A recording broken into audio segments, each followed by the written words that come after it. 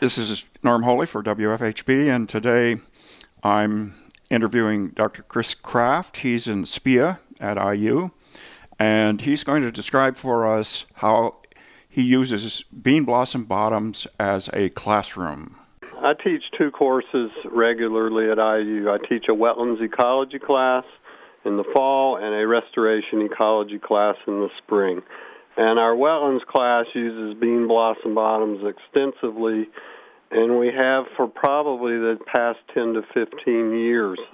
It's an ideal site. It's probably one of the most intact, highest quality wetlands in this part of the state, maybe in most of southern Indiana. But Beanblossom is sort of moderate growth forested wetland. We go out there. I teach students about identifying wetland plant species, the presence of wetland or hydric soils. These are soil properties. Wetland soils have characteristics that are just uniquely different from terrestrial soils.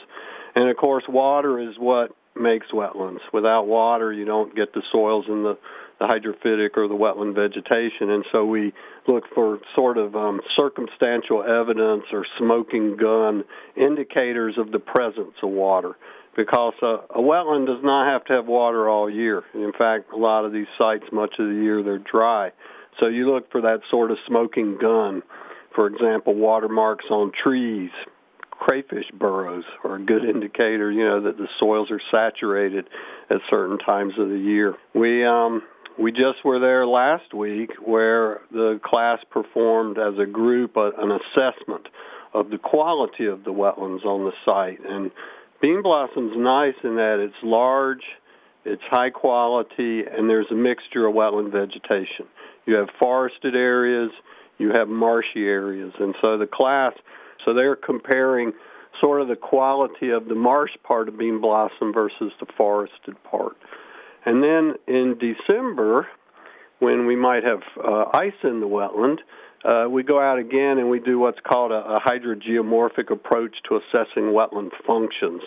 And this is something that the Army Corps of Engineers uses to sort of evaluate different types of wetlands for what sort of functions that benefit people that they would provide. And, some of these functions include floodwater storage, sediment trapping, water quality improvement, biodiversity, habitat, things like that. And in that particular exercise, we'll compare this older, more mature forested wetland at Beanblossom with one of the old fields that has revegetated in the past 20 years. It was a field probably about 20 to 25 years ago, probably a cornfield, and when the Sycamore Land Trust acquired the property, of course, they stopped cultivation and started to restore it or to let nature restore it. And so we call it a restoration site, but the trees are about 20 years old. So it allows us to sort of compare a grading wetland forest, the equivalent of a restoration project that's been around for 20 years,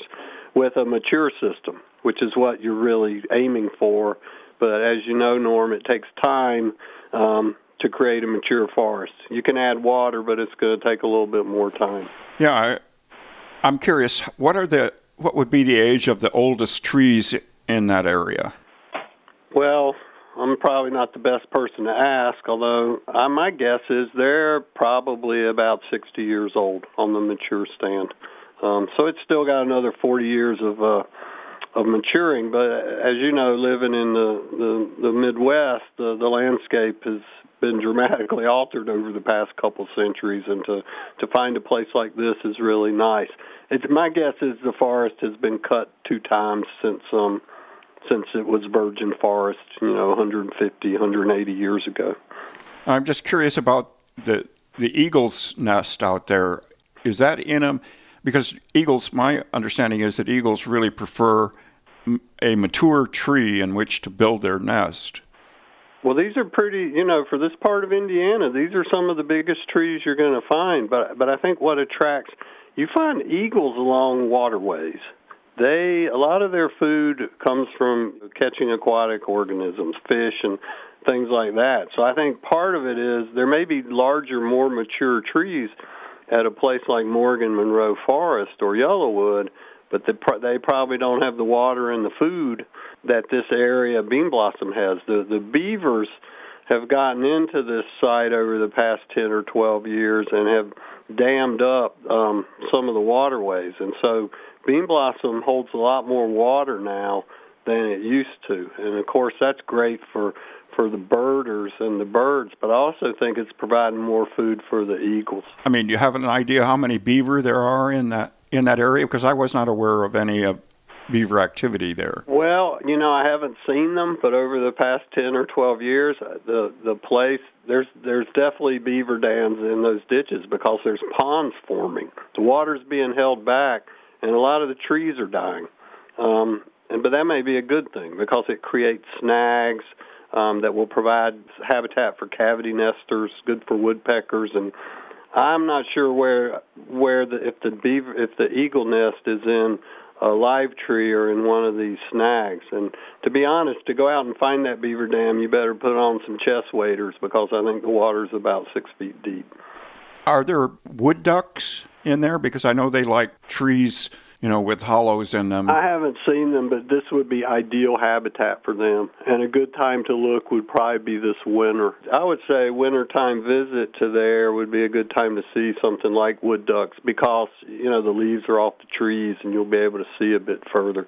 But like I said, in 15 years of taking a class out there, there's a lot more surface water in that area than there was then. And I have not seen the beavers, but I would wager you a small bet that that's what's holding the water back.